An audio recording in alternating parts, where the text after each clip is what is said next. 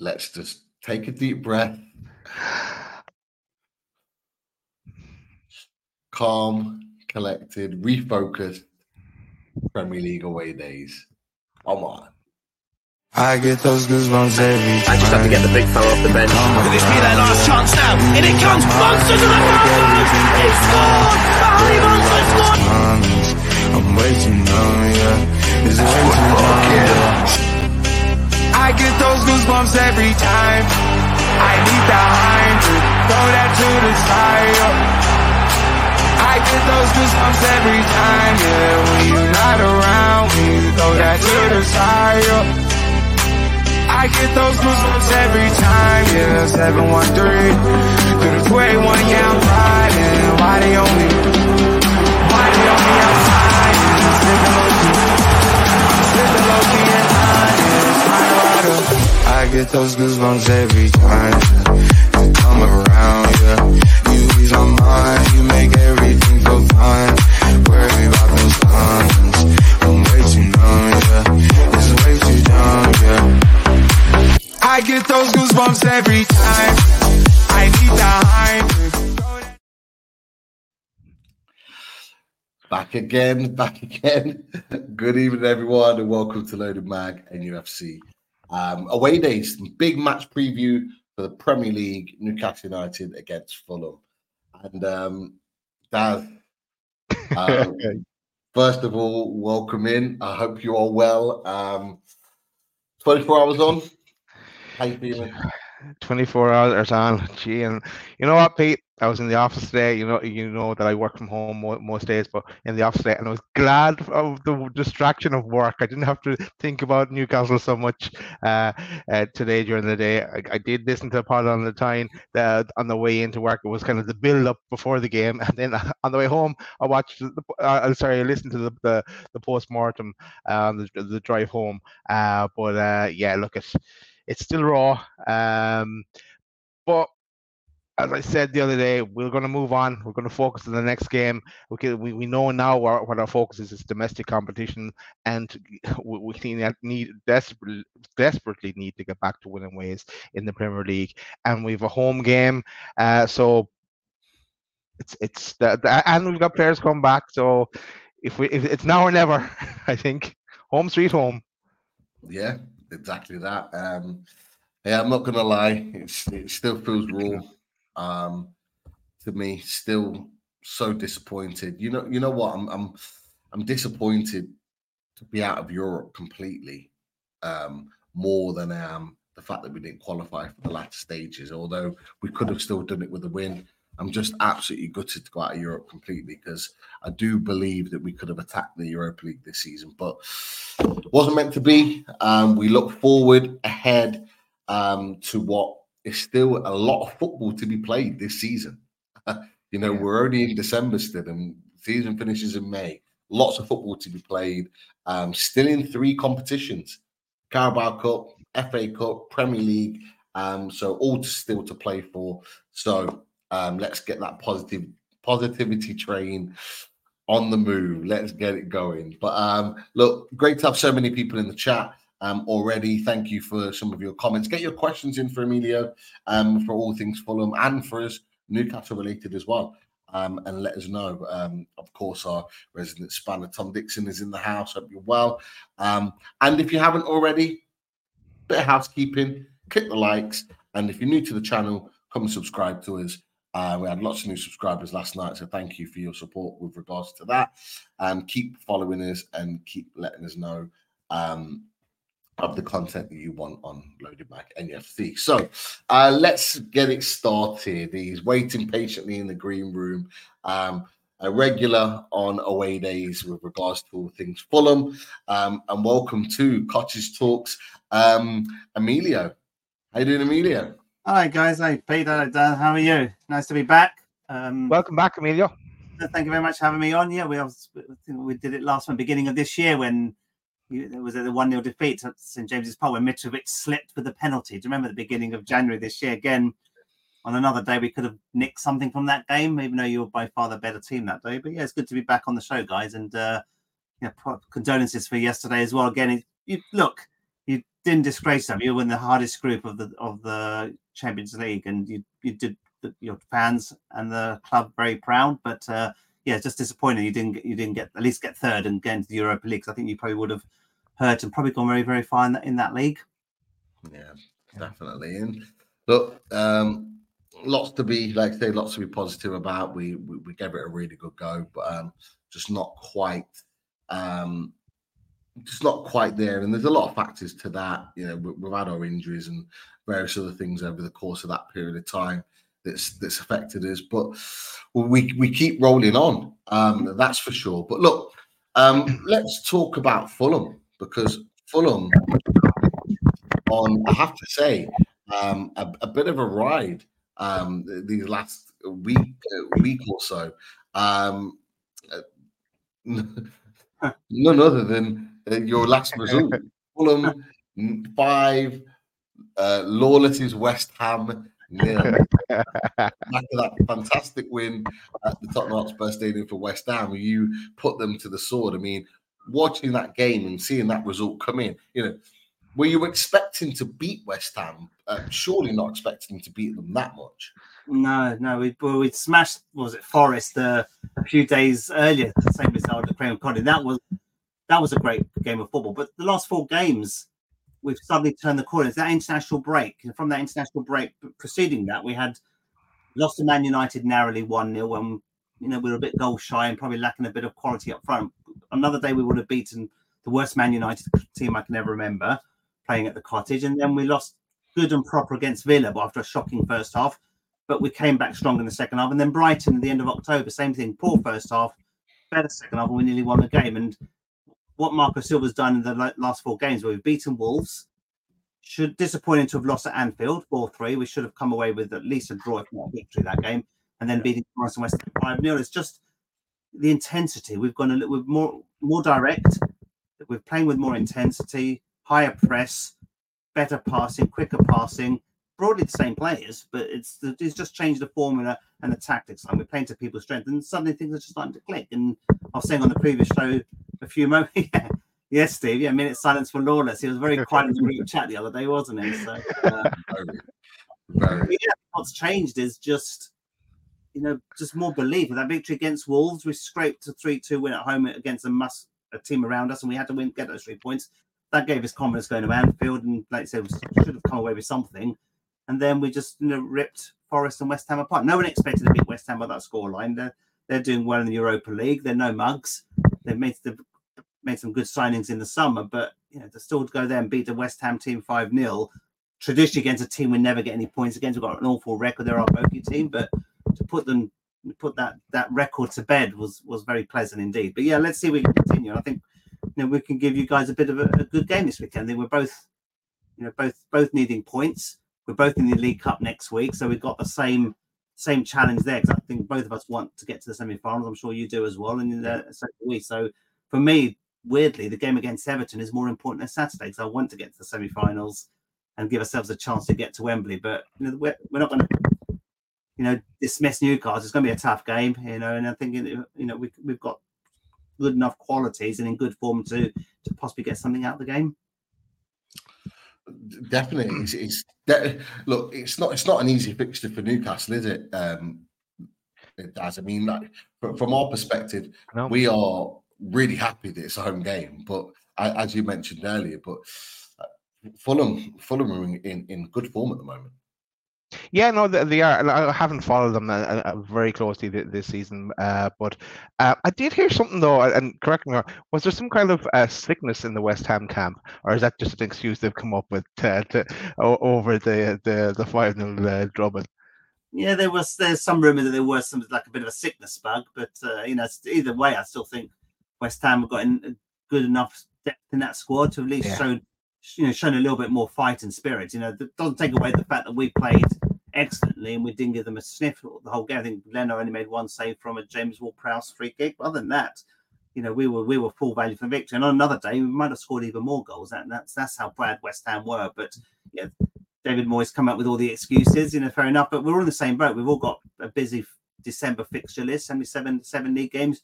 You had the Champions League yesterday. You got the League Cup next week. There's too many games, right? This is 8-9 games in month is not reasonable, to be honest with you. But we need squads, we need depth in our squads, and I think you've got a lot of injuries, and I think maybe showing that maybe your depth is not quite there, right? And same with Fulham, we had many injuries at the beginning of the season. They're slowly coming back into play. We've now got a stronger bench. These small factors make a difference in terms of draws going into victories, and and more competitiveness in the game. So that's shouldn't be this week. Hope you'll get your players back soon. Hopefully not before Saturday, but we'll get some players back soon. I've two stats to throw at you, Emilio. But before I do, I'm admiring those Wombles there sitting behind you. They're cool. I like them. Yeah. This is a quote from Pod in the Time now. So it was said that Eddie Howe has yet to lose a 3 p.m. kickoff game on a Saturday. So that bodes well for us. And like us, your away form is dreadful. What has to change?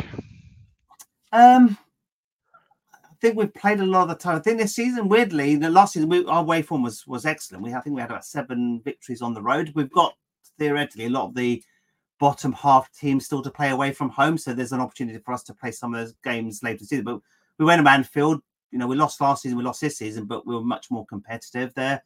We got a draw away to Arsenal, a draw away to Brighton. So we're in games. I think we're still, to be honest with you, it's what we need to be better is giving these bigger clubs less respect than we have in the past. Because normally we don't really fight against these top 4, top 6 teams. Last season against Newcastle at home, we were awful. I know we had the sending off early on, but you smashed us good and proper.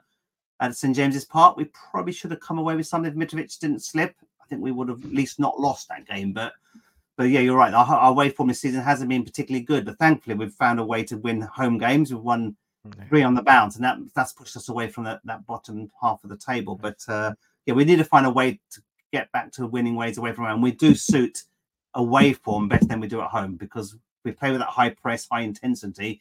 That's what gave us a success on the road last season with I think 7 victories. An interesting stat. Eddie Howe hasn't lost a home game at 3 p.m. That's an interesting stat. Well, we've got it here. We can see the stats here.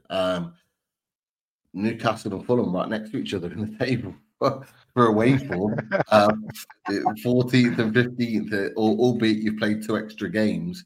But as you can see on there, we've only won 1, and you have drawn 3. We've drawn 2. So they're not too much different there.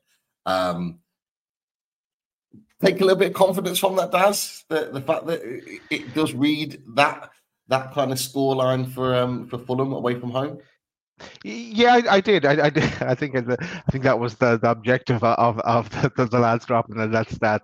But it did give me a bit of confidence. But we have to turn the corner. It's probably for Fulham. It's probably the right time to play us after everyone is kind of expecting now to be a bit of a slump after going out of Europe, but I don't think so. I think we're just going to pick it up, and now with the focus, now that we know we're focused on the Premier League and the domestic cups, that's all we've got. So and with our players coming back, but a little bit. It's nice little one to have in the back of your mind going into Saturday's game. And just to see the opposite side of the coin, Newcastle currently second in the home form table. Played 8, won 7. Obviously, that very frustrating defeat against Liverpool, where we had the game at 75 minutes wrapped up, and then we let it slip in the last 10-15 minutes.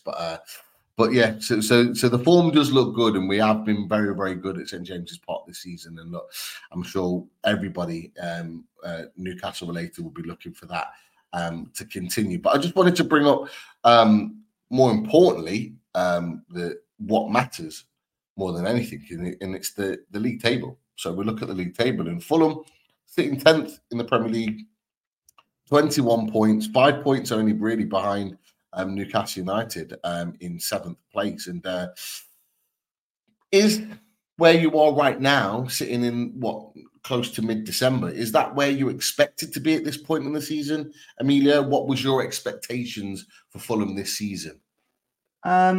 honestly, it was probably a little bit lower than last season. Last season, I think we finished 10th. I think we drifted off the last 3 months. Again, lack of squad depth, injuries. We just lacked a bit of just running out of steam towards the end of the season. But finishing 10th was a great achievement. But many fans felt that we didn't invest appropriately. We let Mitrovic go. Didn't really adequately replace him, and it's just we've got the oldest squad in the Premier League. That we shouldn't forget that as well. And we just felt survival was the name of the game. My prediction was around 13, 14 is where I expected to finish with the current squad.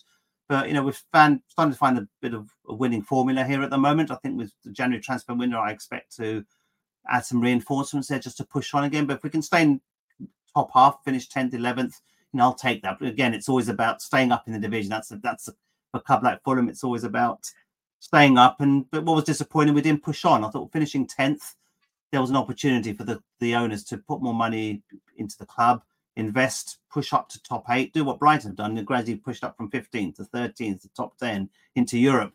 Fulham are a very similar club to Brighton. Why couldn't we do that? So that's what's disappointing. And if we had more investment, we'd probably be we'll be higher than 10th in the league at the moment. So if we finish 10th, 11th, 12th, I'll take that. I predicted, I think it was 13th before the season started. Yeah, definitely. And we look at Newcastle United in 7th place. Look, Daz, I'll come to you on this. We're looking at this situation now where we now have more of a focus on the Premier League because we don't have an additional distraction of the Champions League. Where we are placed right now, what are you making of this 7th place? Is this where you kind of expected us to be at this point in the season, bearing in mind Champions League on top of that? And honestly, looking at where we stand currently, 7th place, a point behind Man United, 4 points behind Tottenham, and sort of let's say 9 points behind Villa. Are we in a position to close that gap? Okay, to answer the first part of the question first, no, I thought we'd be up higher with at the start of the season, but based on our injuries and form of late, I'm happy to be still in the 7th spot. Look, we're hovering around Man United and Spurs there, who started the season so well, and I suppose the surprise package is Villa, even though we knew that it was going to bring something special. This one they were kind of one to watch, and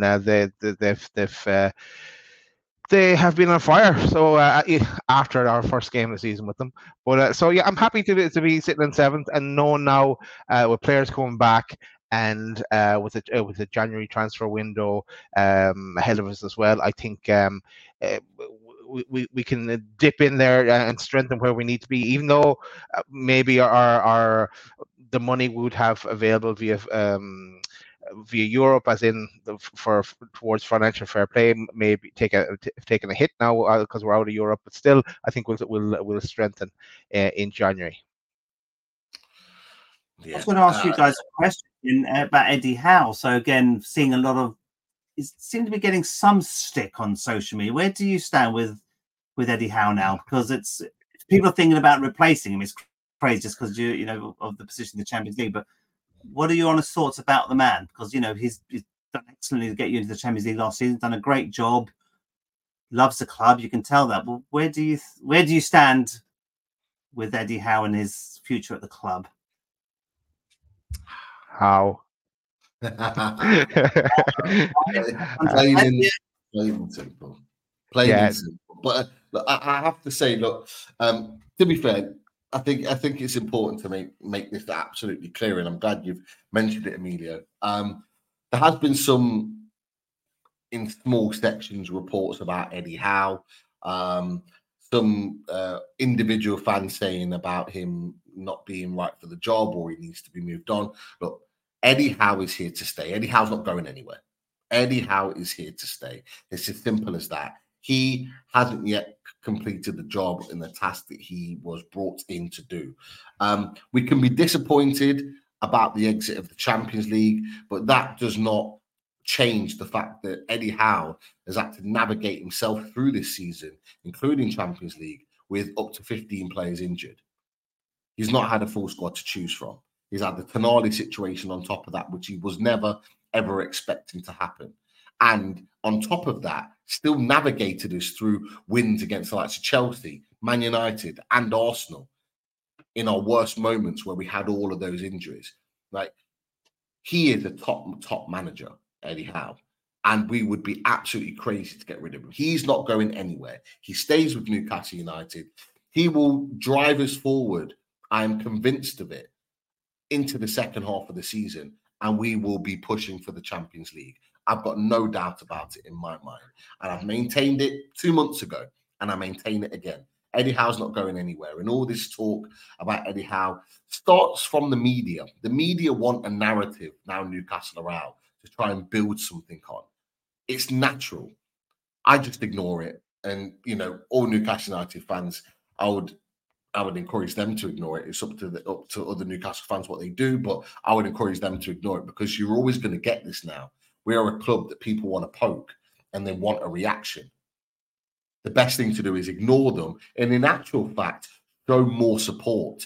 So in actual fact, wrap our arms around Eddie Howe and say, you're our guy, go take us forward. And actually that will annoy the people in the media even more so, because we've done it before and we'll do it again. So I'm not worried at all. I think it's all absolute rubbish. Daz? Yeah, no, I'm 100% behind that, Pete. As I said there a couple of days ago, I want Eddie Howe this season. I want Eddie Howe next season.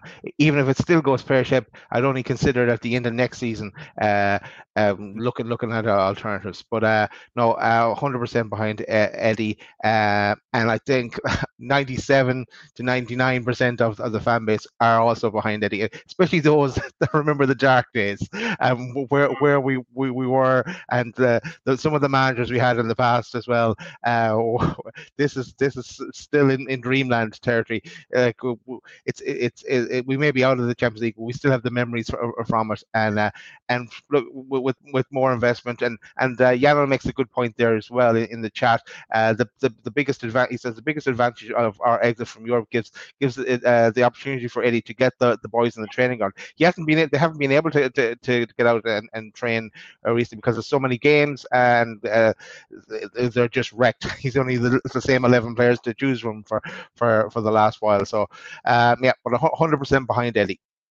Good to hear. Again, he's a good manager, and again, he set the bar very high for you. I think that's the key thing. I think what's the expectation now, given your seventh? Look at that table there. Top 5 is still there for grab. A couple of victories, you'll be knocking on Spurs' door. So it's all to play for. But again, you're saying, Daz, that clearly, if you don't achieve Champions League next season, you still want Eddie Howe there at the club, yeah, at all costs. Yeah. Look. Yeah. Okay. Look, if there was major investment, and there will be over the next number of transfer windows, and it comes to the end of next season, and we're not looking like we're getting Champions League football, then I might consider looking at alternatives, but not until then. He's earned enough credit in the bank to give him a shot. And he hasn't disappointed us, at least in the last while. It's a victim of circumstance with all the injuries, I think.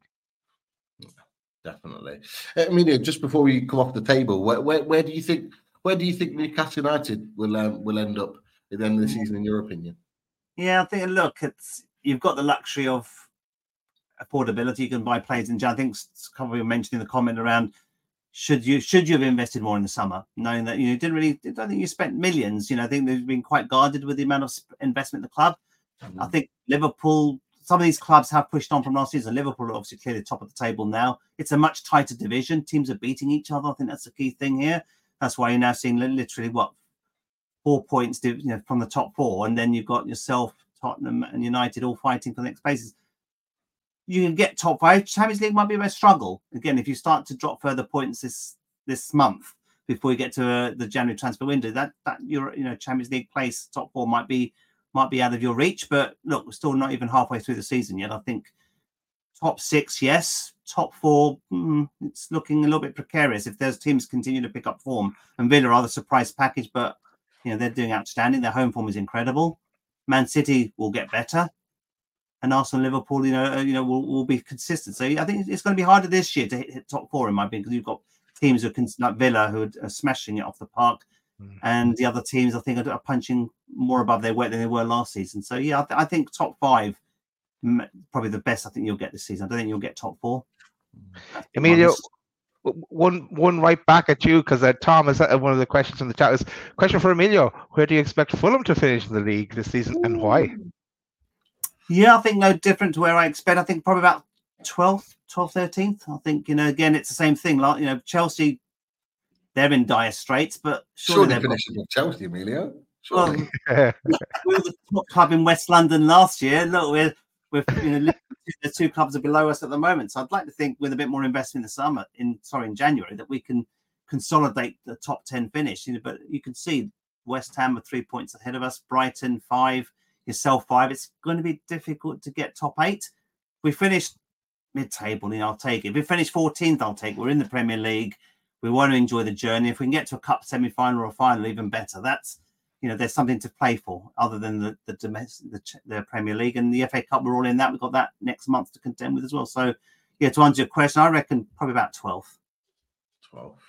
Interesting. Now, just about to put on that comment, Dad, from to coin a phrase, actually, just because I thought he's absolutely right in what he said. We aren't even halfway.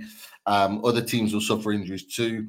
Having a cluster of teams capable of beating each other also helps massively. And to coin a phrase, absolutely agree with you. There is still so much football to play, and things can turn very, very quickly. There are teams that are in the ascendancy at the moment and doing really, really well.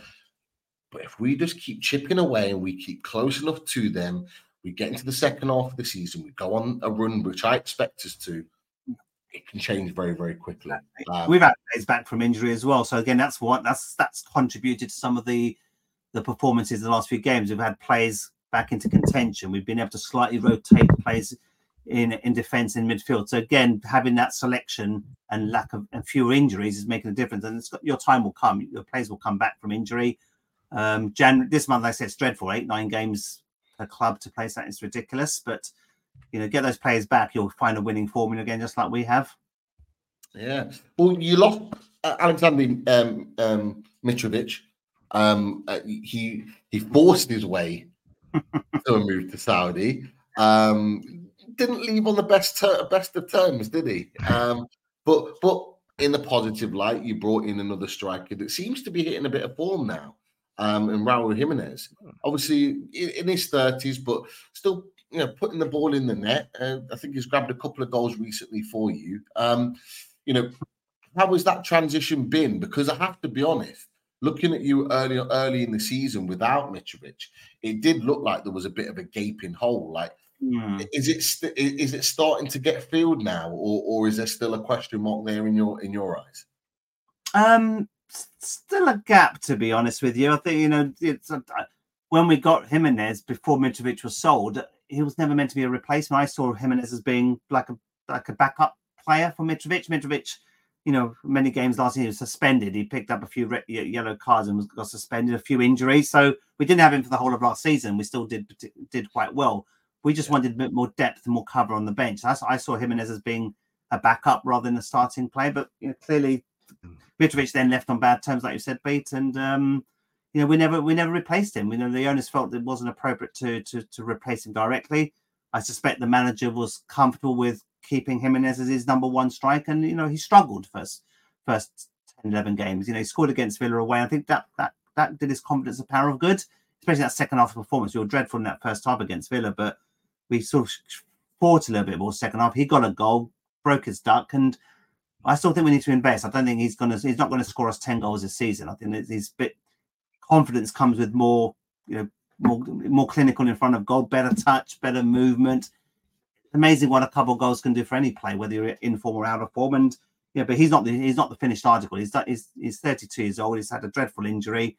He's riding the crest of form at the moment, but will that last? I don't know. And my worry is where the other goal is going to come from. If he doesn't score. But the good thing is we're doing what we did last season. The players around him are starting to chip a goal. Harry Wilson, Willian, Iwobi's been a revelation for the club. These are all players chipping in with goals from midfield. Andres Pereira had a dreadful start of the season, but he's picking up some form, scoring goals, creating assists. We've got Tom Kearney drafted back into that midfield and sort of just knocking the ball about really comfortably. So again, it's players all around the pitch are contributing to these goals. It's not just relying on one striker, and that's the way Marco Silva likes to play. And we forget I mean, like I said, Mitrovic wasn't there all season last year. He started well, then as World Cup, injuries, suspensions, 9-month span. We still survived without him for half of last season. So, it's a lot of talk about Mitrovic for the first half, but we didn't see him for the second half of last season.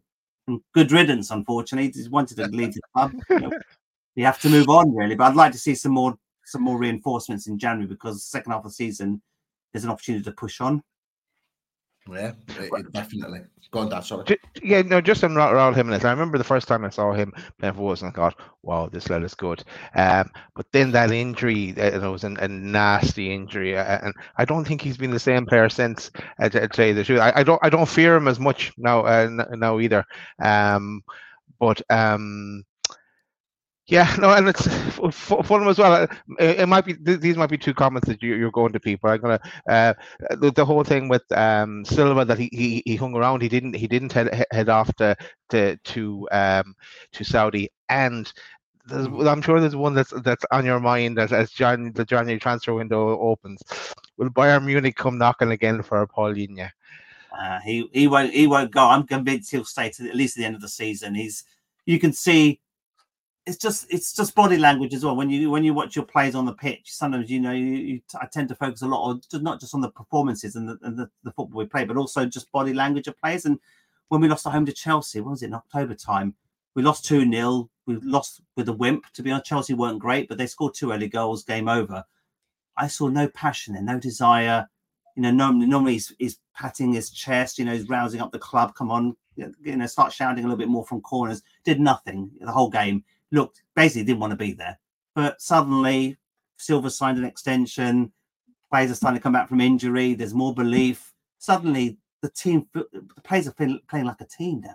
And Paulinho is critical. And you've just seen his body language the last half dozen games compared to the previous 10, like chalk and cheese. He now wants to be at the club. The manager's signed an extension. I can't see him going, to be honest. Why would he want to go to Bayern Munich? Here is guaranteed football.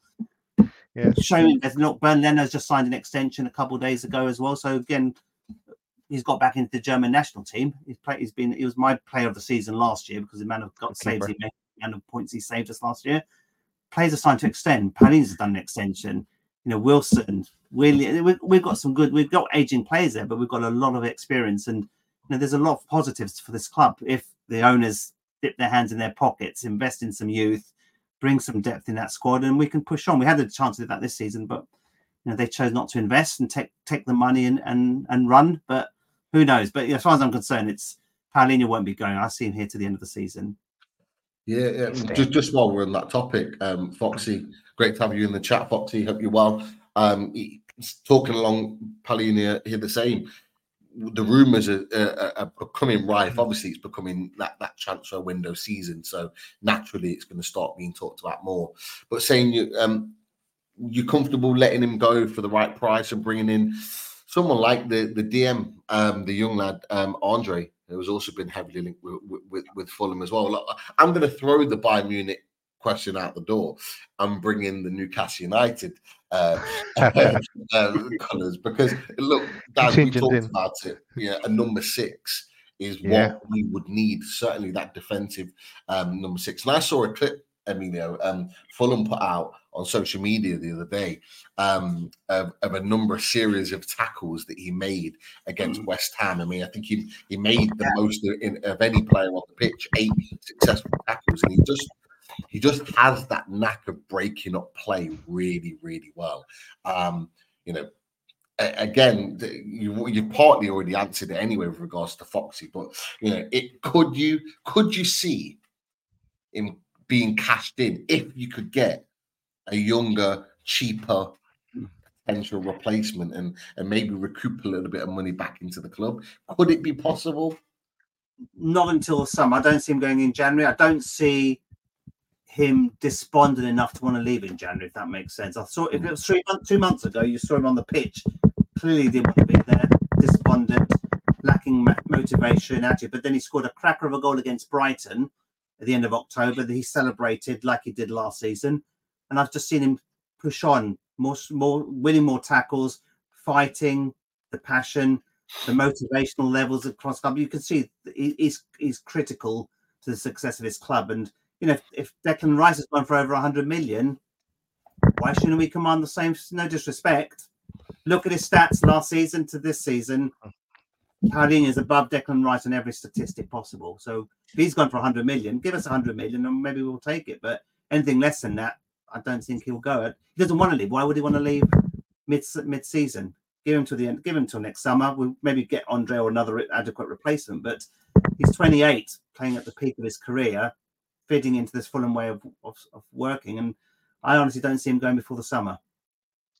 Pete, you have your eyes on an all Brazilian midfield there, I think. Forget an all Geordie midfield. You're going all Brazilian there, yeah?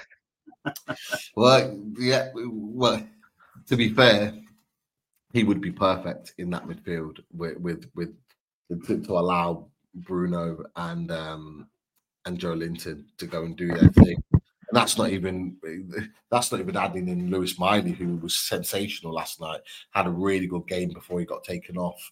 And he's really come out the traps. You've got Sean Longstaff, Joe Willett. We've got options there, but I do think that's that one position that we are missing, that number 6. And I hate to do it to the opposition fan. I'm always trying to buy the opposition fans' players. I'm always doing this. So it's not against anything Palhinha is doing, but yeah, I apologise for that. But he is a player that I really like. I think he's a talented player. I'm not surprised that Bayern Munich are after him because he is capable of playing at the very top. But it is a player that in a position that I think we do really need, and it'll be really interesting to see. And we'll talk about it in the tactics board, like him come up against our midfield. That is an all-action, high-press midfield, and see how he manages that. That's for sure. Manu Kone is another one that will be linked with. I'm sure the full load of transfer shows when they kick in, all of the old names that we've been scouting will pop back up. That's for sure. But look, he's a talented player, Palhinha. You've got a talent there, and you're right to command a lot of money to sell him on. We've got Bruno under a contract where his release clause is 100 million plus because we value him and we know we could get that sort of money for him. So I get it. I get it 100%. Just talking about him being in there for tackles, but Foxy, with his South American knowledge, says Andre will go on to be better than Palhinha. Big statement that. Could be clever business for Fulham. I take Andre for us. Exactly what we're missing. And yeah, Andre was, I have to say, Foxy, Andre looked like a dead cert to Liverpool. And all of a sudden it's just gone cold. And that now doesn't look like it's possible being linked with Fulham as a possibility. But hey, I would take him. From the little snippets that I've seen, I'm not versed on South American football too much, but I think he'd be a good addition, a good young addition to the team in that position that we need. But look, I'm sure we'll get onto players and talk about players a little bit more. But let's get onto the game. Let's start talking about the game and in a bit more detail. And we always start our game talk with a few stats.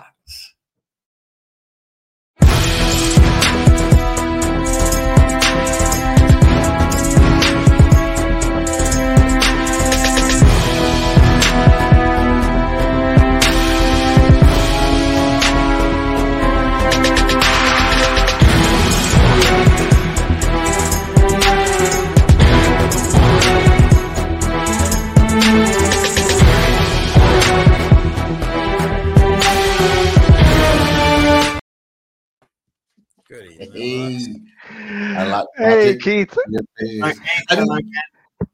Looking very, very dapper tonight, Keith. Shirt and tie and all. Thank you very much. It's been a busy day. Thank you very much. It's Clark Kent.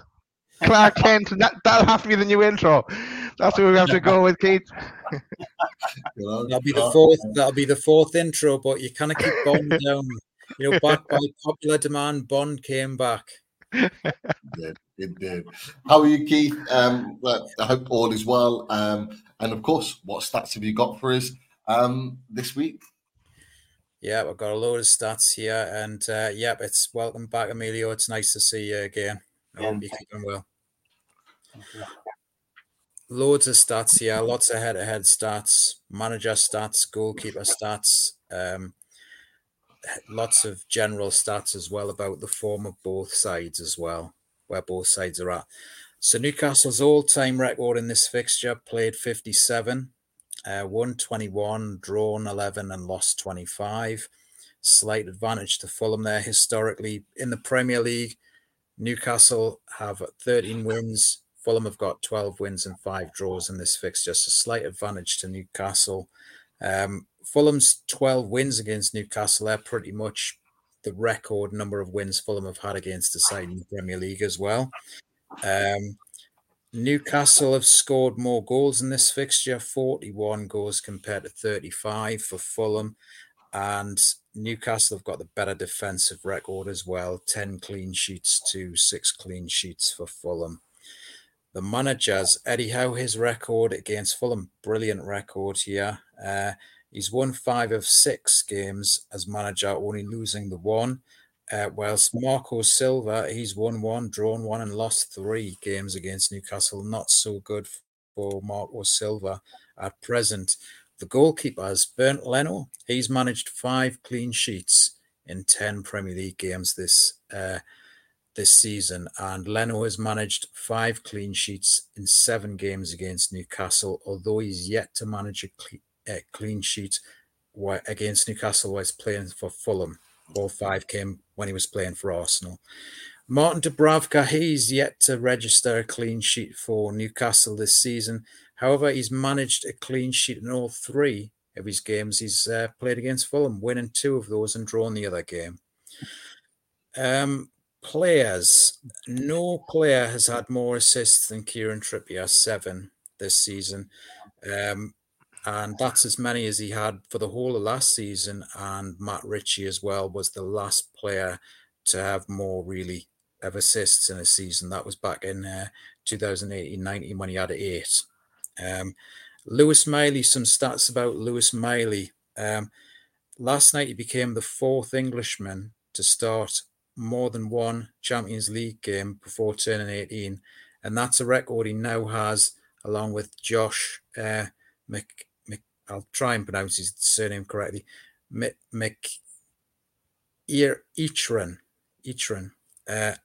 Foden, Jude Bellingham as well. Josh had 2, Phil Foden 2, and Jude Bellingham had 8. And Miley also became the youngest player to assist a goal for an English club in the Champions League as well in history. He broke Theo Walcott's record. Theo Walcott was 17 years and 250 days in November 2006 for Arsenal, and Lewis Miley broke that last night. So clouds and silver linings, there's always a positive if you try and find them. Joe Linton, he scored a Champions League goal for the first time since October 2018 for Hoffenheim. It's his 3rd goal in 6 games in all competitions for Newcastle, which is more than his previous 21 games combined. And Raul Jimenez, he scored in successive Premier League games for the first time for Fulham, and the first time in the Premier League since October 2020 for Wolves. Some general stats to round off. Fulham are winless in their past 7 Premier League games against Newcastle, 3 draws and 4 defeats. In a run going back to 1-0 win back in May 2009, so a long time for Fulham since they've actually won at St James's. However, if Newcastle beat Fulham on Saturday, it'll only be their 2nd home win against Fulham in 10 years. And Newcastle, they're unbeaten in the past 6 Premier League meetings, with Fulham winning the last 3 in a row. Since beating Everton at the start of the season 1-0, Fulham are winless in the past 7 Premier League away games. And the last time they had a longer winless run on the road in the Premier League was 2018-19, which was a difficult season for Fulham, that one. Fulham have scored, however, they've scored 16 goals in the past 4 Premier League games, which is incredible because it's 1 more goal than they'd scored in the previous 15 put together. And winning the last 2 games 5-0. And only 2 teams have scored 5 goals or more in 3 games in the Premier League, and that was Chelsea and Man City as well, who've managed that too. Newcastle have won over 80% of their Premier League points this season at home. Only Sheffield United, with 87%, have got a higher percentage of home points.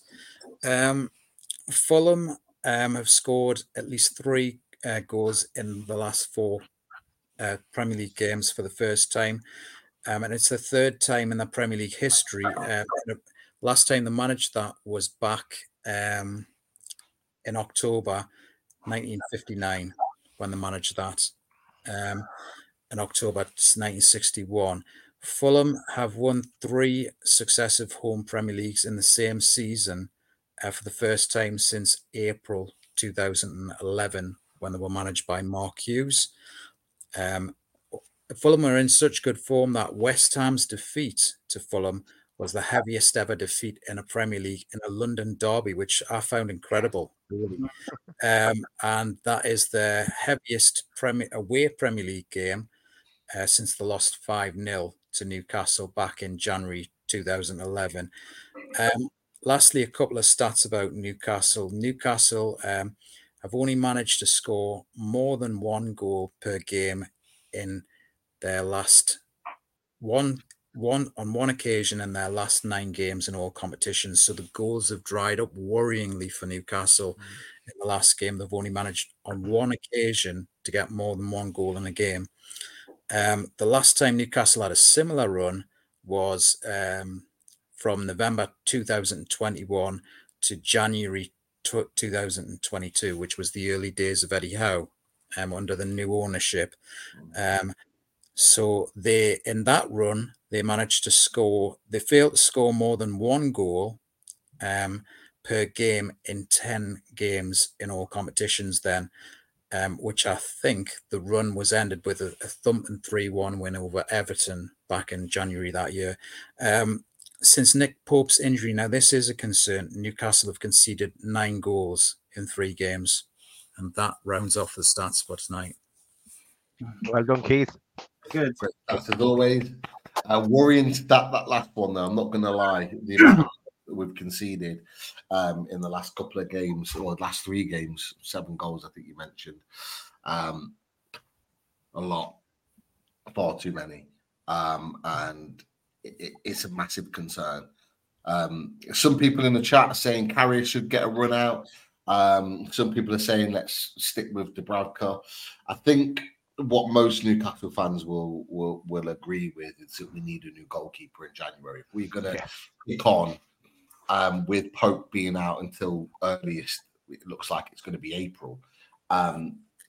We need a new goalkeeper to be sure at the back that our defenders are good defenders. They've done well. They've defended well for long parts of this run without Sven Botman in the team. But we need a solid base, and that goalkeeper provides that. We just need that solidity back there, because that was almost what our top 4 finish was built on: clean sheets and being hard to break down. So definitely one that we need to improve on. And look, no better way of starting at St James's Park on Saturday. But we'll have a look at tactics board, and we'll get our opinions out of what we think when it pops up in a second.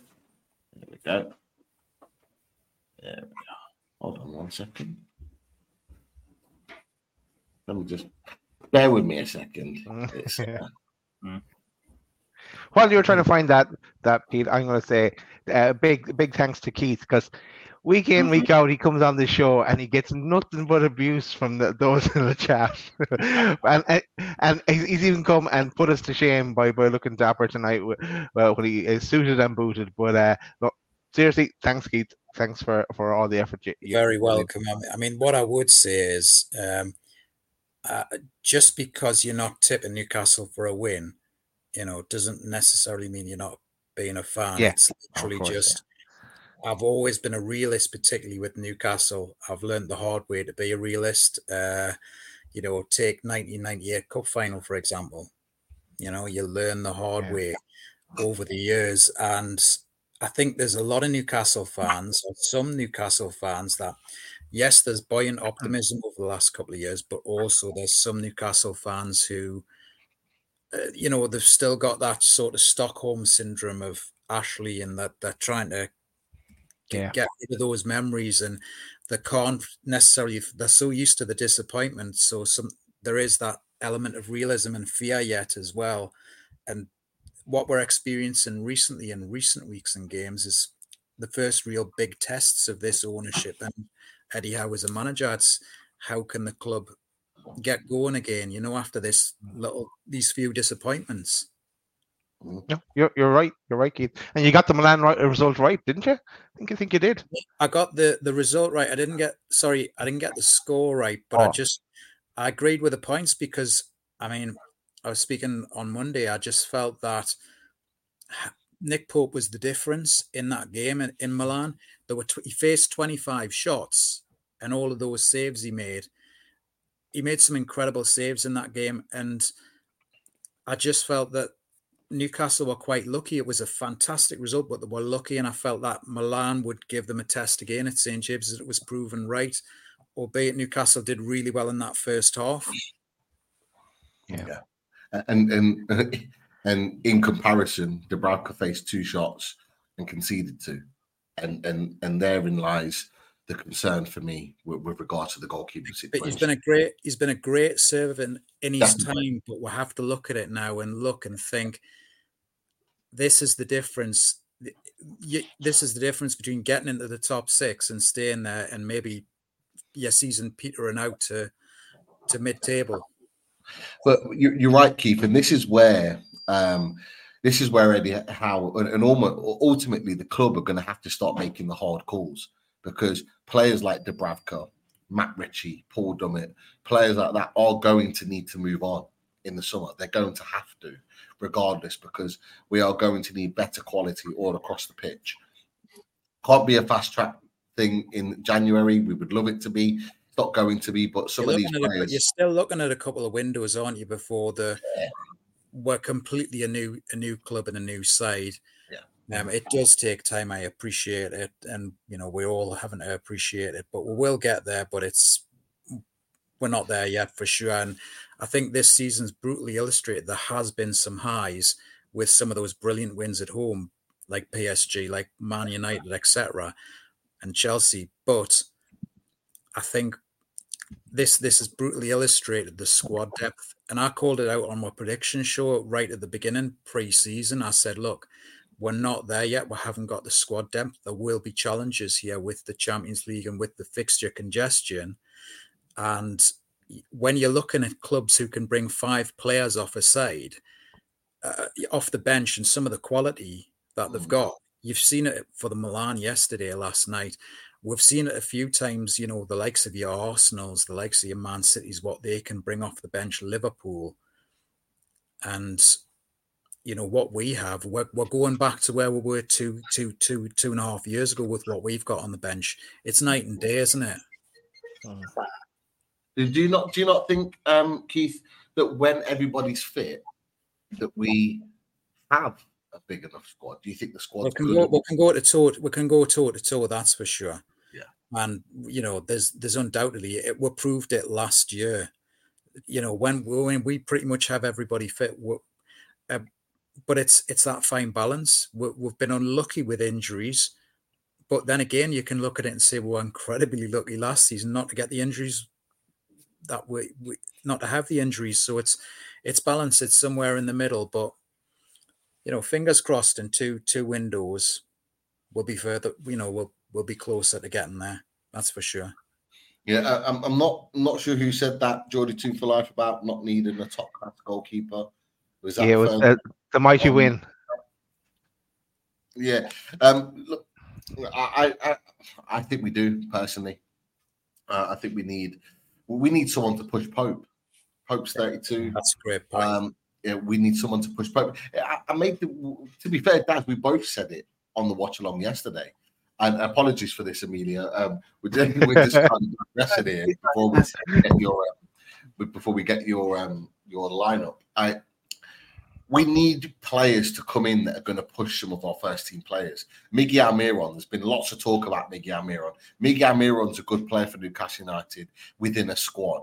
For me, I think we need to be looking beyond him now, starting week in, week out. And at this moment in time, he hasn't got any competition. His competition was Jacob Murphy, who's now out and has been out for a period of time, and he's probably not going to be back till the end of January. So he ultimately hasn't got any competition whatsoever. So we need somebody to come in who's going to push him and ultimately be the number one and say to Miggy, if you want to be in the team, you've got to put the performances in when you get given the opportunity. And to be fair, he had that last season because the emergence of Jacob Murphy out of nowhere almost gave him a kick up the backside. And I don't know if you guys remember the goal that he scored coming off the bench against Wolves. He scored the winning goal when we won 2-1. And that kicked him on again, because he had a run of games where he wasn't in the team. And it was almost like, I have to perform here if I need to get back in. It's the same with Callum Wilson and Alexander Isak, although me and Daz both argue, and I agree that we probably need a third striker. But there's people like Nick Pope. Nick Pope knows he's by far better than Dubravka, Karius and Gillespie. But bringing in a goalkeeper that's going to push Nick Pope at 32 and go, you want to be number one, you got to make sure you're back to getting those clean sheets every week to stay in this team. They need to be pushed, and you could argue with the likes of Shaw, with the likes of Trippier now, with Livramento. You watch next season. Livramento will be pushing Kieran Trippier. Kieran Trippier will not start every game next season. Guaranteed. He's already stamped his marker down, Livramento. Livramento won't play left back every game for Newcastle United. He'll be playing a lot of games right back, and he'll be pushing Kieran Trippier. And this is part of the transition. And you look at so many different positions. And look, when we do squad games, Daz, when we hit time and we start looking ahead to the summer, we'll be looking at all these and having no mercy. There'll be no mercy, Pete. We will sweep the leg on an awful lot of players because it has to be done now at this stage. And Eddie Howe and I know financial fair play has restricted them in a lot of players, but we need a bit of a clear out, and not even outside the ones that you know that's coming. We need a bit of a swap up.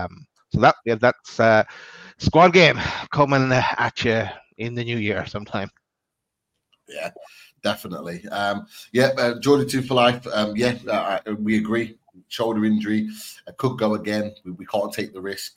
And Yano's put about Miggy isn't a priority to replace. It's not about replacing him. It's about getting a player that's better than him, that he stays in the squad.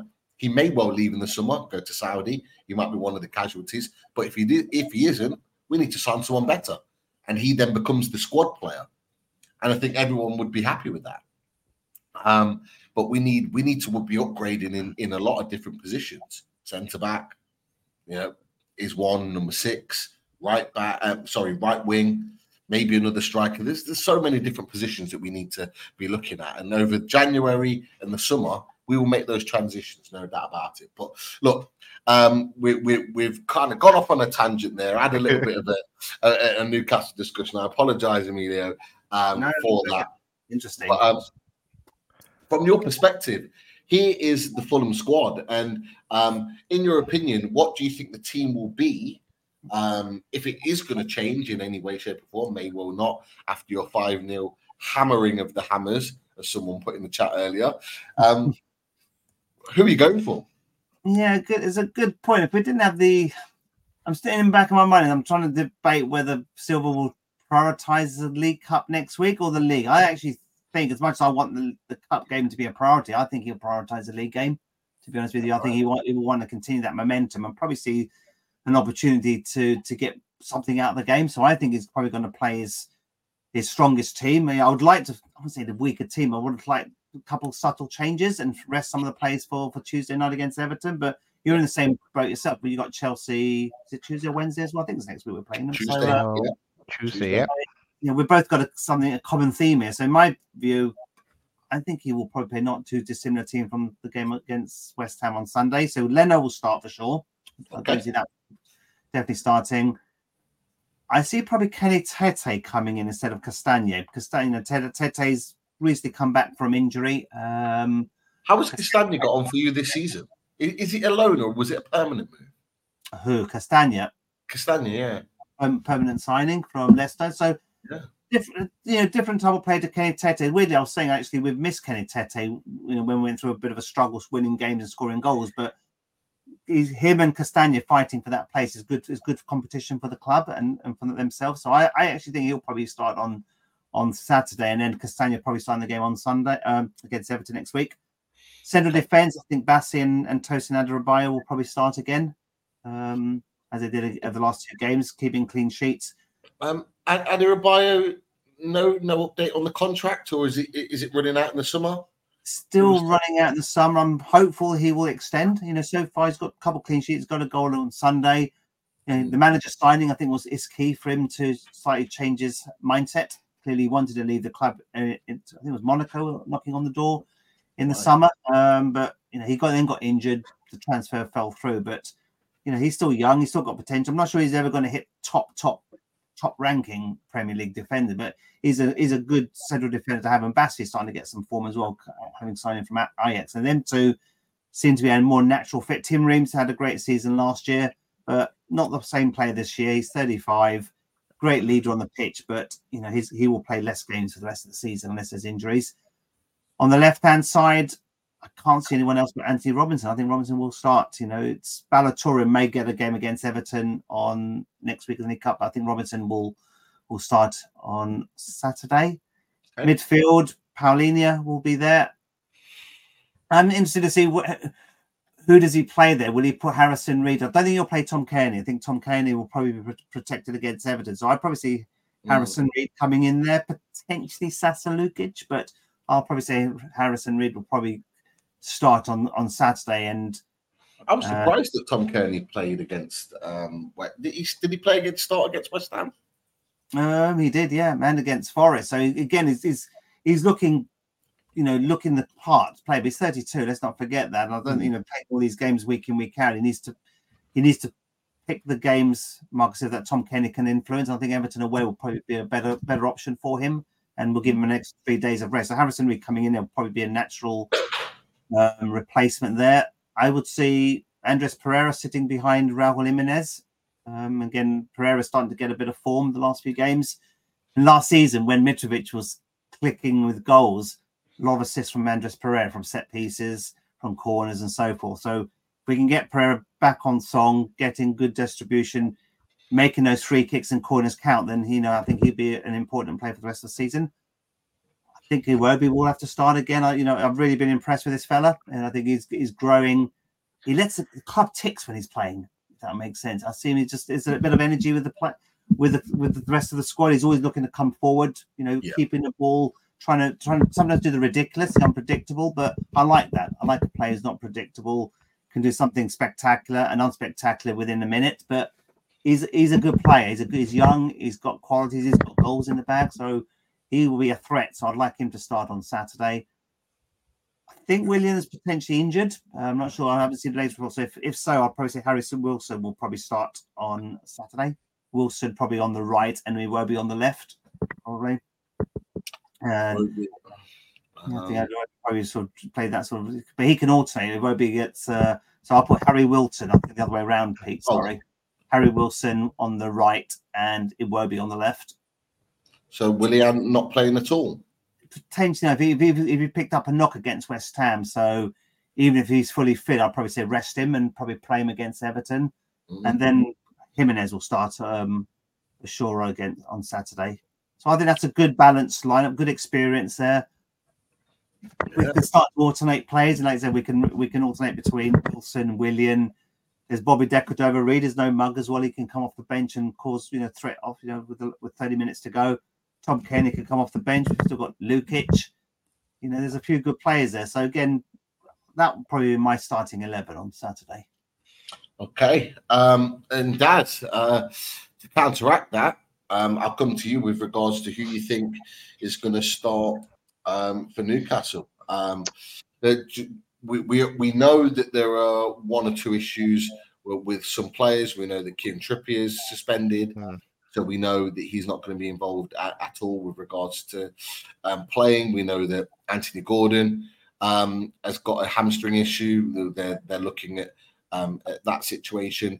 He apparently got it against Tottenham, but he was able to play against AC Milan. He just can't hit top speed with it. So whether they're going to go with him again is unclear.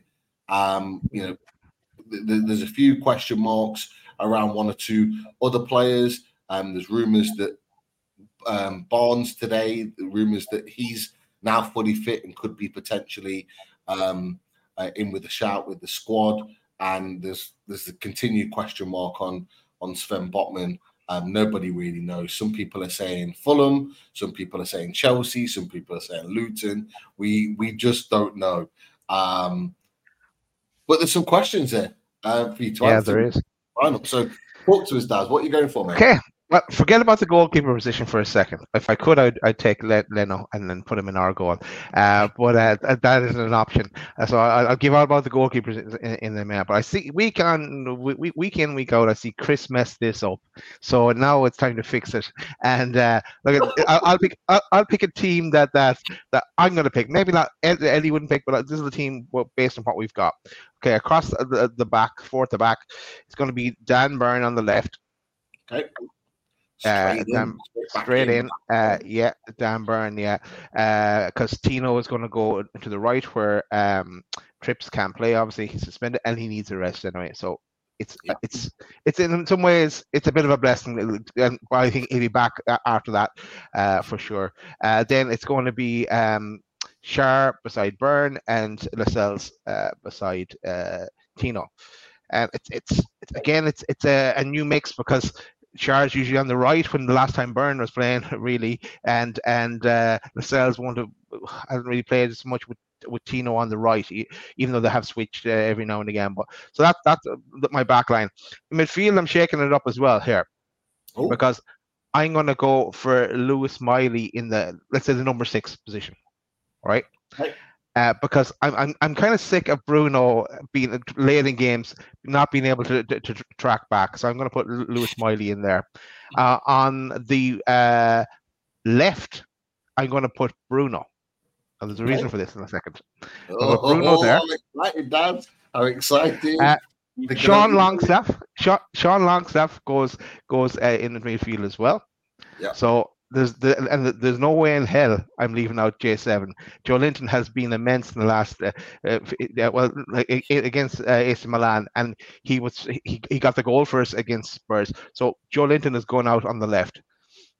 That's where I'm going to put him, and I'm backing him to even score in this game, Joe Linton, because he's the only one that seems to be on form. I'm going to stick, even though Gordon is a slight injury out, I'm going to stick Gordon on the right because Miggy, I'm sick of it. And every time I do Miggy a disservice, he comes back and proves me wrong. So back to you, Miggy, to prove me wrong again. But I'm dropping Miggy and I'm putting Miggy on the bench. Now, these are the positions I'm have question marks over. But Wilson has played 90 plus minutes against Milan. So even though Isak has not impressed me over the last couple of games, but I'm going to go with Isak up front. Again, I think Joe Linton can. Yeah, I don't know. I think Joe Linton will create something on the left. He'll put a ball in or something, and Isak will get on the end of it. And look, and then after 65 minutes or so, bring on Britt Wilson if Isak is not as racist. But just he got a bit of a break. He only got about 30 minutes or so against Milan. It has to kind of stand to him a bit. He has to regain form sometime. I'm afraid to risk Wilson from the start because I don't want to. We need, as you said before, Pete, we need 2 strikers. So that's my front 3. Now in goal, ideally I'd have none of them in goal because I don't rate any of them anymore, and I want all 3 gone in the summer. Straight off, I want all 3 gone. Why not Matt Ritchie? Why can't Matt Ritchie play in goal? Okay, it's going to have to be While I'm at it, I might as well change it and bring Karius in. Now it's a bold move bringing Karius in because I don't know what he's going to do or what he's actually capable of. But I know Dubravka is capable of leaking goals. So I'm going to throw in Karius in here in this. Just what's the point in having him if we don't try him out here? And a home game as well. He has to be fresh. And forget about Mark Gillespie. He's going nowhere. You're never going to see him play for us. So I don't see. It's not even in our squad. That's not even put him in. Yeah, I don't even bother putting in this. But like, I'd like to see Karius stake a claim, and if he proves himself, then we're okay for the next couple of games until we get to January, and then go buy a goalkeeper. But yeah, just to mix it up, I'm going to go for Karius here as well. So I'm ringing the changes here, and to try and freshen it up a bit. And I think we need something to inject something different into the team. So this is what I will go with. Interesting. Keith, for the last 5 games in a row, apart, Craig. Yeah. Well, to be fair, for the last 5 games in a row, Amelia, you might not be aware, but we've literally for the last 5 games in a row, we've had the same lineup in a row up until Tottenham. We managed to change it a little bit with AC Milan. So really, on away days, Keith's not really had too much to tinker with. It's just been cut and paste FC, hasn't it? Yeah. Really. Yeah. Well, look, critique that, mate. Well, what were you thinking? Are you with Daz? Are you changing anything? What you got? There's some interesting selections there, and it does raise some interesting points. One thing I would say before, obviously giving my take, if Martin Dubravka, if Howe goes with what we think he'll go with, then he'll stick with Dubravka. If he sticks with Dubravka for this game, and Dubravka ships another few goals, if he ships maybe 2, 3, 4 goals, and let's say Newcastle have dominated the game, at what point do you think Howe's patience is going to run out with Dubravka? Because Karius had something on Dubravka in through the week that he had experience that Dubravka didn't have. Certainly, in his time in England, he actually played for an English club in the Champions League final. Yeah, exactly. Now take his 2019-18 final out of it. He had played for Liverpool throughout that season in the Champions League and done well. So, and to be honest, even though Newcastle lost the final, he came in that final and didn't disgrace himself in the Carabao Cup final, did he? And that was his only chance for Newcastle. Yeah.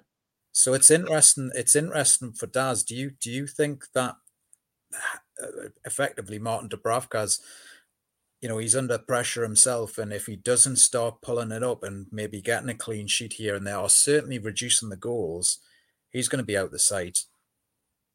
He is, but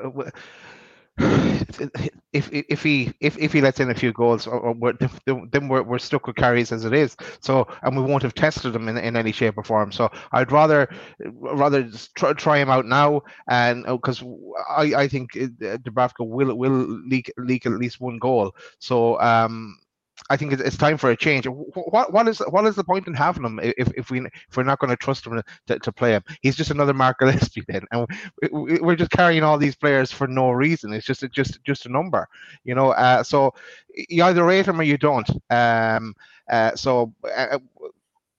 needs a change. I think that this is the time to try him out.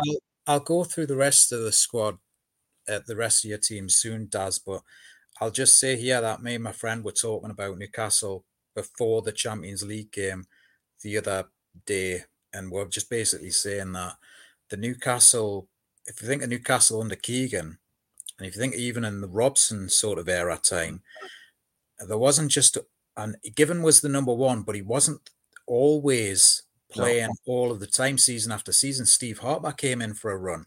They kept each other on their toes, and I think Given had such a respect for Harper. He knew he had to be at his best and helped bring him on. In the Keegan era, you had Cernacek, but then Heslop came in. And they both kept they weren't always starting. it was good to have that mix, really. And for a long time, certainly, Karius, he's only been given the one chance for Newcastle, and Dubravka effectively was cold when he had he got his chance, and he hasn't got the match fitness effectively. But okay, so is there anything you would change on that lineup then before we come back to Emilio? Yeah. To talk, I think the only thing that I've said, I think Daz has put some great points, and I like his midfield for sure. I think the only thing that I would say would be Gordon, really.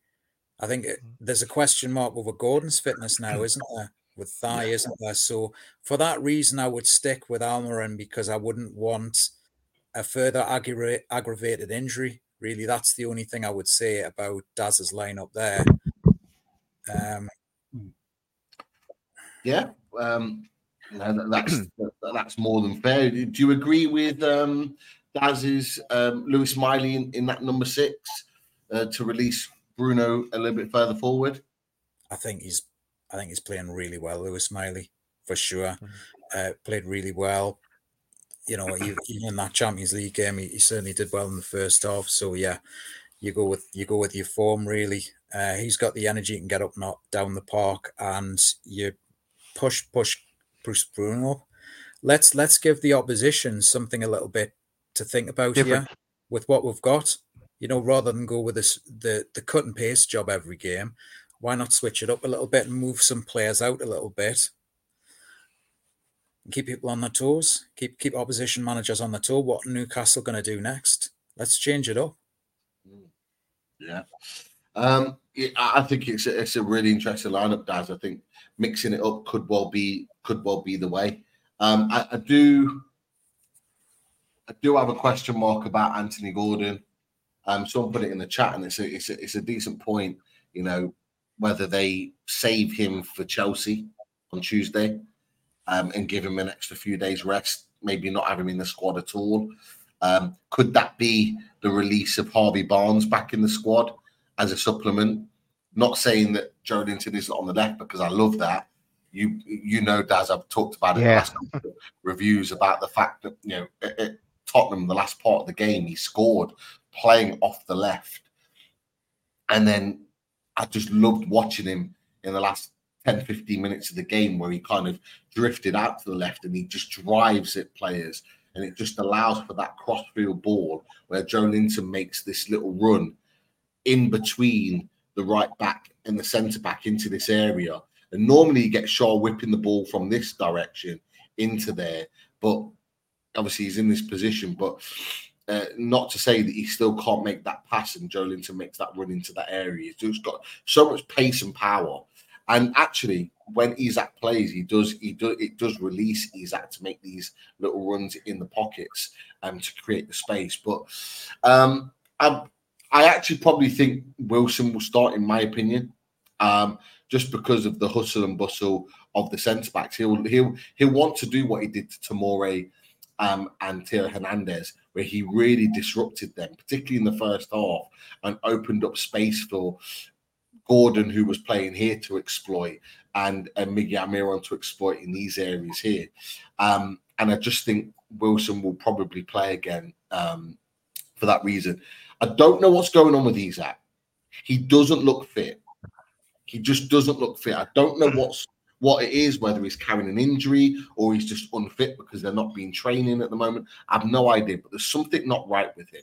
And maybe him coming off the bench is probably the better option. But I really hope that we have Harvey Barnes available, because I think having him back will be a boost for him and a boost for the team, seeing him come back in, because he's barely kicked a ball. Mm-hmm. He's already scored this season, but it was first game of the season and everyone forgets. And he's someone that I had in my mind that I thought could hit double figures. And I still believe that he can when fit and playing regular football. So everything else about that team, I've not got an issue with. I think there needs to be a change in there. I think we'll come back to that talk of number 6 and stuff in a minute. But I agree with lots of what you've put in there. The goalkeeper, I'm not against Karius starting. at this point in time because I just don't think Dubravka's up to it. I just don't. So I'm not against Karius starting this game. It's just you kind of just you're throwing up a coin and it's heads or tails in terms of who you're in with regards to that. So that for me is a more than fair call in my opinion. But Emilio, Fulham, where do you tend to hurt teams when you play them, particularly the last two games against Forest and West Ham? Where do Fulham tend to hurt teams to get their goals?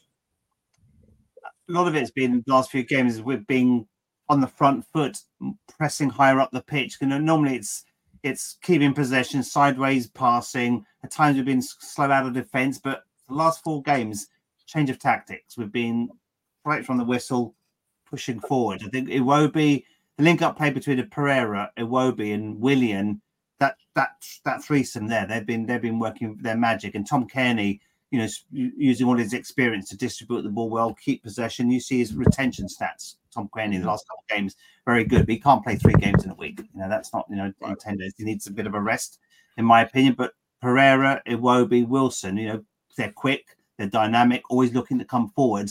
You've got Paulinho there protecting the midfield. Harrison Reed's an adequate, I'm not a big fan of Harrison Reed, but he's an adequate covering them. He's not at the best of seasons. That's where potentially you might see Sasha Lukic coming in, but I think Harrison didn't probably start. That's for me. It's about getting on the front foot, high press, play high up the pitch. The Wilson-Dan Burn combination, I see Wilson getting the better of Dan Burn there. I think that's an opportunity for us if Dan Burn's going to be playing there in Kieran Trepp's absence. I think Jimenez, it's not if you can shield him and keep him away from, at the end of the day, he's started scoring goals. His touch is better. He's got more confidence. He's winning free kicks. He's winning corners. He's getting in the mix, and I think that's my area of opportunity. Really is that trio of Wilson, Pereira, and Iwobi with Paulinho, messing it up in midfield and keeping it tight in defence. Tete coming in and will add a bit more strength. Castaña's a more lighter weight defender, different type of defender. Tete is more aggressive, more stronger. And I think him and Joelinton will be a good combination there. There would be a good battle between them two. If I was Fulham, I'd rather Wilson doesn't start. I think Wilson will start. I think he's always been a problem for us whenever he's played. He's always causing a nuisance in that middle of in that defence. I worry that we've got a mistake in these defenders. Albeit they've kept 2 clean sheets and demolished 2 teams. We've still got tendencies of conceding cheap free kicks and penalties. So Wilson, knowing what he's like, what he's capable of doing, he's probably going to be the player that we'd least like to start against us. Isaac, I've not really seen much of him this season. I thought he had a good season last year, but like you said, I'm not sure if he's been injured or the reason why he's not getting a start. But I've seen some of your fans saying, why don't you play 2 forwards, Isaac and Wilson up front, and try something a little bit different? So Wilson will probably start. If you want to have a better chance of winning, I think he'd cause more of a nuisance against these central defenders. Yeah, it could potentially be, this situation. So Isaac starts off the left, Joelinton and Bruno, and it could quite easily be that. But I just think that Newcastle are kind of putting all their cards on the table if they do that, and that's why I think going with Joelinton here is probably the best move, and having the kind of solidity, should we say, in Sean Longstaff coming in and playing this role here. He can get up and down. He needs to build his fitness up anyway after being injured. So getting him minutes under the belt can only be a good thing for Newcastle United. But I think Joe, last season, at the back end of last season, was playing some of his best football on the left-hand side when Maxi was injured at that point. Callum Wilson, they're different players. Like, I would play Callum Wilson because I think he can disrupt these two here. Alexander Isak is a player that likes to link the play. So Isak will come in and he'll come short. So if you bring, and I'll just whack Isak in here instead of Wilson, Isak will come short and get the ball and try and link play into Joelinton here, into Miggy, into the midfielders, and make little runs in and behind. And he makes those smart little intelligent runs. Whereas, you got Callum Wilson is a different type of striker. And that's why they complement each other so well. He'll get in and amongst it. He'll get in and around them, shirt pulling, battling, grappling. He's kind of made for the Premier League. And I think the Mighty Win put a comment in the chat, and it's a valid one, saying he looked a little bit out of his depth in the Champions League. And yeah, I think for the first half, I think he played a role. He disrupted the centre backs to allow other players to perform. But yeah, when you want a player to kind of raise their level, it's his first season playing Champions League football, and in what he's 30, 31. Yeah, he maybe did look out of his steps, but in the Premier League against Fulham, I think he could be a difference maker. And Emilio has already said he causes problems when he plays. Last season he caused problems especially at Craven Cottage, and he scored an early goal. I think he's got a tendency of scoring against us and causing a bit of a nuisance. I think our defenders have got a tendency of making mistakes and giving a chance away here and then, giving those cheap free kicks on the edge of the box. So that's my worry. If we can if he's not playing to his best potential, Wilson, then it's good for Fulham. Then again, he may not be the threat he was last year. But if I was Marcus Silva, I'd be worried if he starts. He's probably the one I wouldn't want to play against, because I know what he's like, and he can play to Fulham's weaknesses in that central defence and get into those areas where he can get like a set piece or possibly a penalty as well. Two comments. I worry about them too as well. Traditionally, they've played well against us, and on their day they're unplayable, to be honest. So again, depending on what they can find a bit of form, then it'd be good for Newcastle. But hopefully but they're the two. Your forward line up there looks pretty daunting to any team. So once they're on form, if they're playing on fire, and having Wilson, at his peak, Almiron and Jones, know what they can offer. The last 2 or 3 seasons, that's a very attacking quality you got there. But it's all about confidence, isn't it? At the end of the day.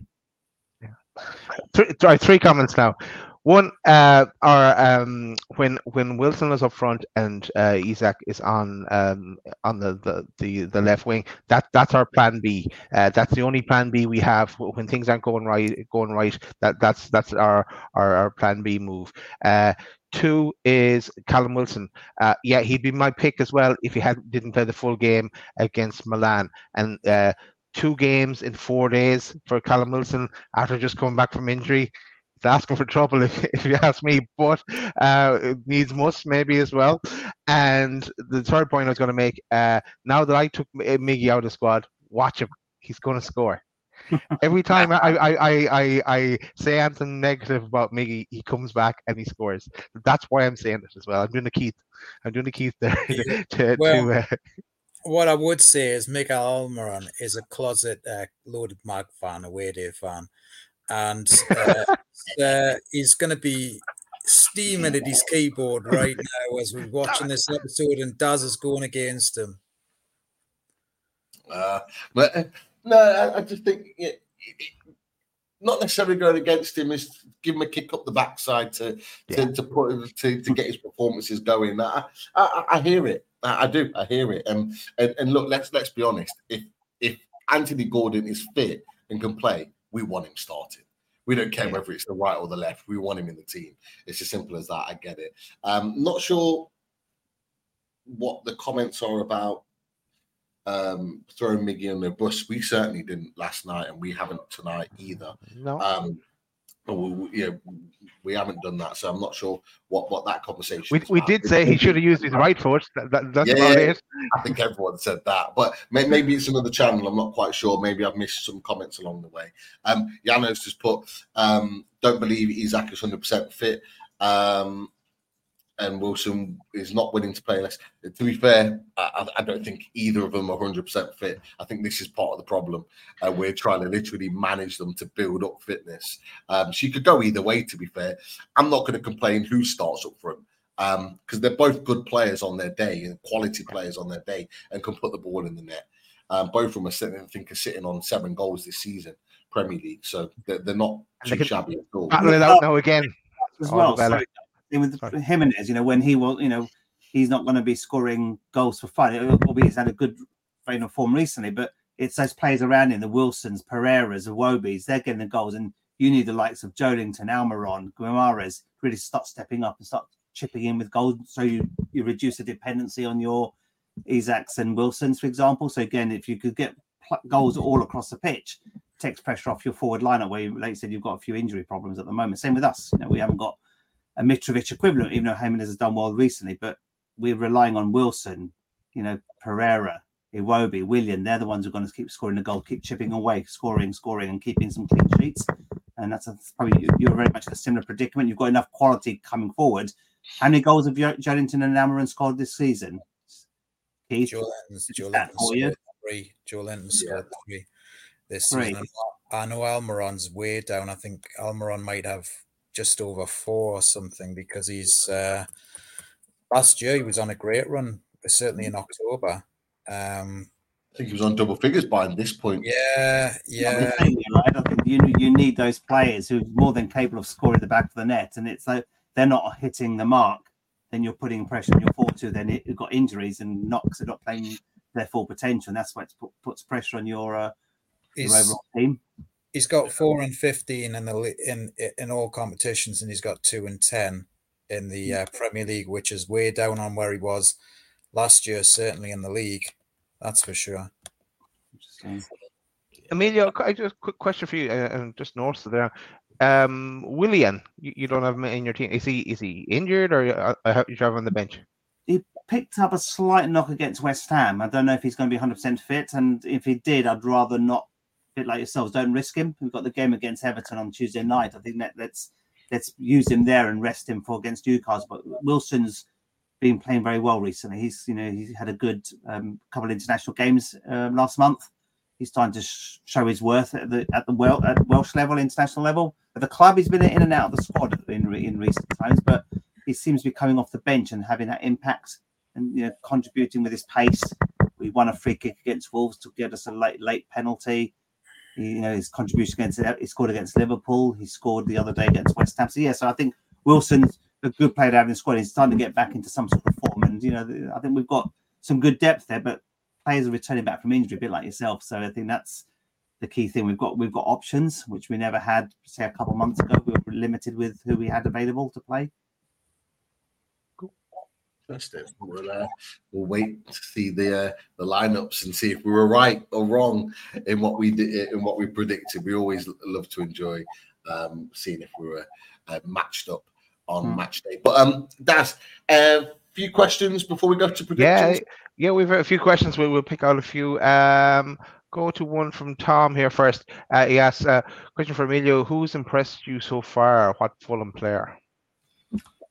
Good question. This season, I'm probably saying Iwobi, strangely. I think he's really growing into that team. He makes the club tick.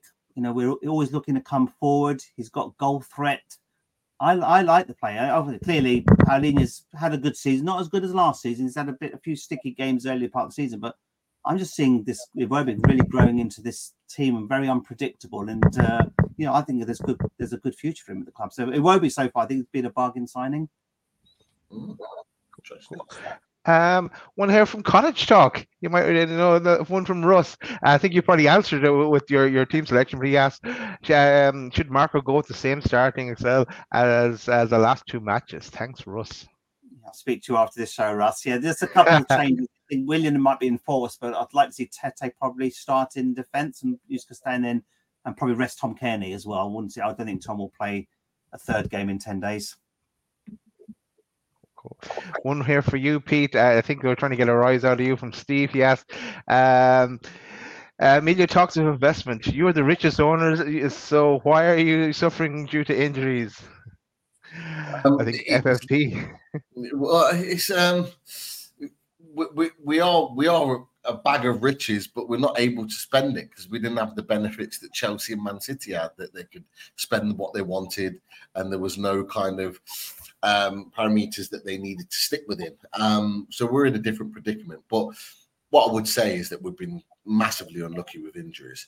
And we talked about it, Keith, where I asked you the question. I said, is our squad strong enough when everybody's fit? And the answer is, you said we'd be competitive, and I fully agree with that. But we've just not had a full squad to choose from the beginning of October up until now, and it's crippled us big time. So look, injuries are part of the process, and because we are such a high intensity team that presses high, runs everybody runs themselves into the ground and works hard for the team, you're going to get injuries that way.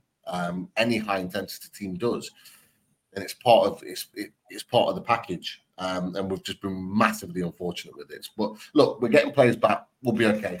Not worried about it long term. Cool. One for Emilio, comes from the Mighty Win. He's asked, which player would Emilio least like to lose? I think predict to be probably will be Paulini. I think when he's not playing, when we're clearly not the same team out there, but not far behind Ben Leno. I gave Ben Leno my man player of the season last year just because of the amount of points he saved, his strength in goals. He's probably a goalkeeper you'd like to have yourselves, like you're saying, Daz. So them two for me, but Paulinho, we're not the same when he's not around. Yeah, we're linked to him around the time of Pope, Leno, but I think we definitely need to be looking at goalies again. One from Foxy. Yes, question for Emilio. Do Fulham currently have a player that's the scapegoat for fans whenever losing a game or even in past years? Interesting question. Good question. I think the last under Marco Silva, we haven't really had that, to be honest. We've had such a togetherness amongst the players and amongst the team that there isn't really any scapegoat. I think this season, Tim Ream has probably got a lot of criticism from fans. He had a great season last year. I voted him the third best player of the season last year. He's made a few mistakes this year, but he's been highly criticised. If anyone's been made a scapegoat for the earlier part of the season, it's probably Tim Ream. He's got a bit of unfair criticism. And Anthony Robinson, I don't know why he seems to divide opinion as well. I think in some games he's got great pace. His final ball needs to be better, but he's has a couple of assists recently. So again, he gets a little bit of unfair criticism, and there might be this whole fact, and Russ is listening. I'm sure the fact that they're both American, does that have a part to play with it? Maybe I'm just being a neutral here in some of the perspective, but they do tend to get a lot of criticism when things don't go well, but don't get the call outs when things go.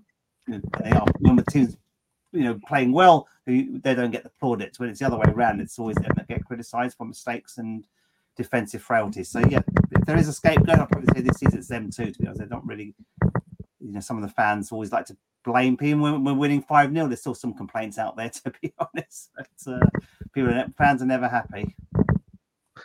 Last two questions. So, Geordie Hume for Life asks, Emilio, have you sold those expensive seats in the new stand on a regular basis? Thanks in advance. I suppose there's a lot of talk about expensive seats on surveys in Newcastle. I suppose he's trying to get to the opposition view. Yeah, ridiculous. Some of those prices are ridiculous. There was a demonstration, or was it 18th minute against Man United last month? That was basically 18% increase in seat prices for this season. But it's they haven't sold all those seats. There's still some health and safety issues. There's a stand I don't think will be fully open next year anyway. But there's a cup game against Rotherham. I think we've got at the beginning of January. I might see if I might swap my normal seat and just go and see what it's all about. Because people are saying it's great views, but I'm not sure it's worth paying some of those 3-figure numbers for those seats. It's a bit ridiculous. 180, 200 quid a ticket for some of these Premier League matches, which is astronomical, really. Last question comes from Foxy. What's the future of Muniz and Victis? Don't seem quite good enough for him. Yeah, he's been linked with a move in January. I think, look, he's not good enough. Never has been. The fact that when Jimenez wasn't scoring the earlier part of the season, everyone was applauding, and when Vinicius came on as a substitute, which is ridiculous because he was everyone's scapegoat last season, wasn't really good enough, to be honest. But if he goes in January, I think it's the right thing for the club and for himself. Muniz played well against Man United a month or so ago, but he's still very raw, still young, he's still got plenty of talent, but he needs games. He's coming back from an injury, so it's again not good enough for Premier League. If you want a regular striker to score goals, he's not the player to do it. He may have 2 to 3 years still to get experience and get loaned out, but I think we need to be investing in January or certainly in the next summer for more depth in the attacking lineup because we haven't really got enough cover there. Cool. Cheers, Emilio, and just a shout out to Carl Seggy as well, who's back with us as well in the chat. Great to see you back, Carl. Pete, I think it's time for predictions, is it? Yes, predictions time, and I'll start it off. I think Newcastle are going to bounce back. I pray that we bounce back because we really do need to stomp our authority back on the Premier League. I'm going to go for a 3-1 win. I think Newcastle will win. St James's Park. Fans behind them, carrying them through. I think we'll get the win. So I'm going to stick with my prediction 3-1. That's what you're thinking? Well, first, Pete, what are you drinking? First time in a while. Yeah, we're going to win. We're going to win. So because ever since Pete's been on the water, we've been defeat after defeat after defeat. So it's a 2-0 win for Newcastle for me. Sorry, Emilio. Okay. What are you going for, Emilio? I'm going to be obviously going to support the club. I think we can get something out of the game. I think, put aside the goals that we're scoring for fun at the moment. It's a different proposition on Saturday, away from home. You will want to bounce back from the European disappointment this week. So that's fine. In a weird way, I wanted you to go through in the Champions League because then maybe, your focus may have been more on the League Cup next week rather than trying to bounce back in the league. So I think it's all to play for. I think, Keith, you said all the stats suggest it's a very close fixture historically. You've been playing a lot better against us in recent times. I think we can get a 1-1 draw. I think we can get something out of the game, to be honest with you. Okay. And last but not least, what are you going for this time, Keith? Everyone anticipating your prediction? What we got for it? Well, I can see 2 scores out of this one. I think, they are quite. There's the 2 extremes, isn't there? There's Newcastle's home form, which has been excellent. Fulham's away form, which despite their sort of brilliant last few games, they haven't been playing as well away from home as they have at home.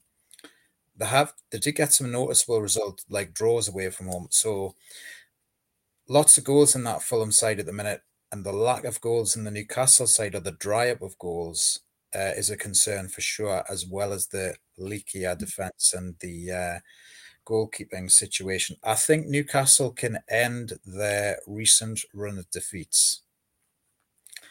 I think the score will be that. I don't think Dubravka can keep a clean sheet. I think there will be a goal or 2 conceded, or the other score that I was thinking of that it could be is that. Don't say 1-1. Oh, no. One or the other, because I can see Newcastle going a goal up because they've done it in 9 games. They've scored a goal, but they haven't added to that goal, and that could be the problem. Yeah, you don't see the 3-3, Keith? No, I mean, for a start, Joe Linton's the top scorer for Newcastle in the last 6 games. 3 goals in 6. Who'd have thought that? The goals at the top of, Isak's not producing. Wilson's just coming back from injury, so there isn't really a lot of goals in that Newcastle side. I mean, if Gordon isn't playing, there's another one of your main goal threats from this season. So I can see a couple of goals in this one, but unfortunately, I can see 1 or 2 at the other end as well. I love Jordy 2 for life. Honestly, we would be in the bottom 3 with Keith's macro predictions is what we might be just. I wish it was the other way. With a lot of Newcastle fans' predictions on this channel and other channels would be top of the league. We would have won the league 2 years running. Why can't we have that universe? I'd be a lot happier. I'm sure all Newcastle fans would be happier. Well, Keith, you need to just break out that Superman suit with the Clark Kent outfit, and off you go and spin us into another universe where all our predictions come true. Let's Newcastle just have an alternative Marvel universe, and let's imagine if Newcastle was a Marvel team. I'm sure we'd all be happy at back-to-back titles, but it ain't like that, unfortunately. Where Steve Bruce is the baddie, yes. Yes, there's that alternative universe where Steve Bruce is a pundit now. I'll take Foxy's any type of lucky win, any type of win that gets us the 3 points. Get back to winning ways is more important and gives us a bit of confidence for the cup game. Hopefully the crowd gets behind. The crowd will always get behind the team. Foxy, you know the score.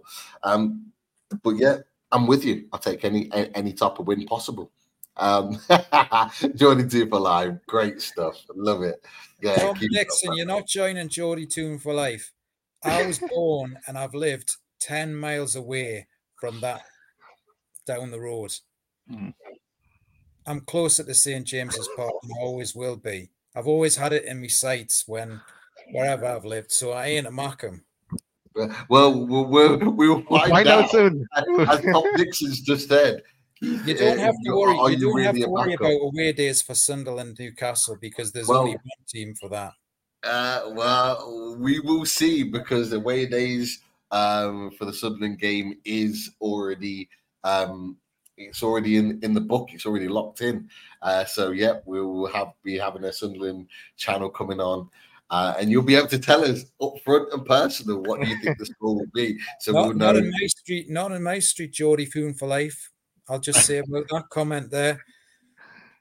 But look, the predictions are in, guys. They're in, and let's see who is correct on this one. But look, massive thanks to everyone in the chat. Thank you for your comments and questions. If you haven't clicked the like already, make sure you do on your way out. Thank you for your support. Some really good conversations, as always, in the chat with lots of you guys in the comments, and we all appreciate it. Emilio from Cottage Talk, massive thank you. Pleasure as always to have you on. Super knowledge on Fulham and all things football. Thank you for taking the time. Thank you very much for having me on. Good to be back on, guys. Thank you very much. Pleasure. And Keith. And thanks, Keith, and for putting up the abuse as always. Yeah, the Shellickin. for being real, for making a real worried, concerned prediction. You get a Shellickin for it. I'll tell you anything that we need to say what you always say to the away opposition fans, and maybe that'll bring some good luck back to us as well. Good luck for the rest of the season after this game. Likewise. Yes, definitely. But look, pleasure as always. Dad, I like that lineup. Let's see if it comes to fruition. That's for sure. And great stuff. Thanks for joining as well. Tonight we'll be back. Shows aplenty in the next few days in the week to come. We'll have the Fulham reaction. I believe on Saturday. All right, I think it's Saturday. Yes, sorry, I have the poster here, actually. You're right, Pete. We are back on Sunday evening at 8 for the loaded reaction to the Fulham game. So that's coming up on Saturday. Then could be something else between then. We're still in discussions on that, but definitely on Tuesday we are back for a watch along for the League Cup game, where we have a great record of watch alongs for that. So if we did not do a watch along, we'd probably get knocked out. So we'd blame ourselves. So we have to do a watch along for that one. Champions League, not so much. Hasn't worked out for us. But yes, we're definitely back for the League Cup. Love it. Right, that's the wrap, guys. Make sure you hit the likes and subscribes on the way out. Tell a friend about Loaded Mag NUFC. Pass it along. Let people know what the channel is all about and what we offer. And hopefully more people will come and get involved in our chat. But for now, we'll leave it there. Hopefully we get the 3 points. But until then, we do love playing away. How'd you like that? Yeah, come on.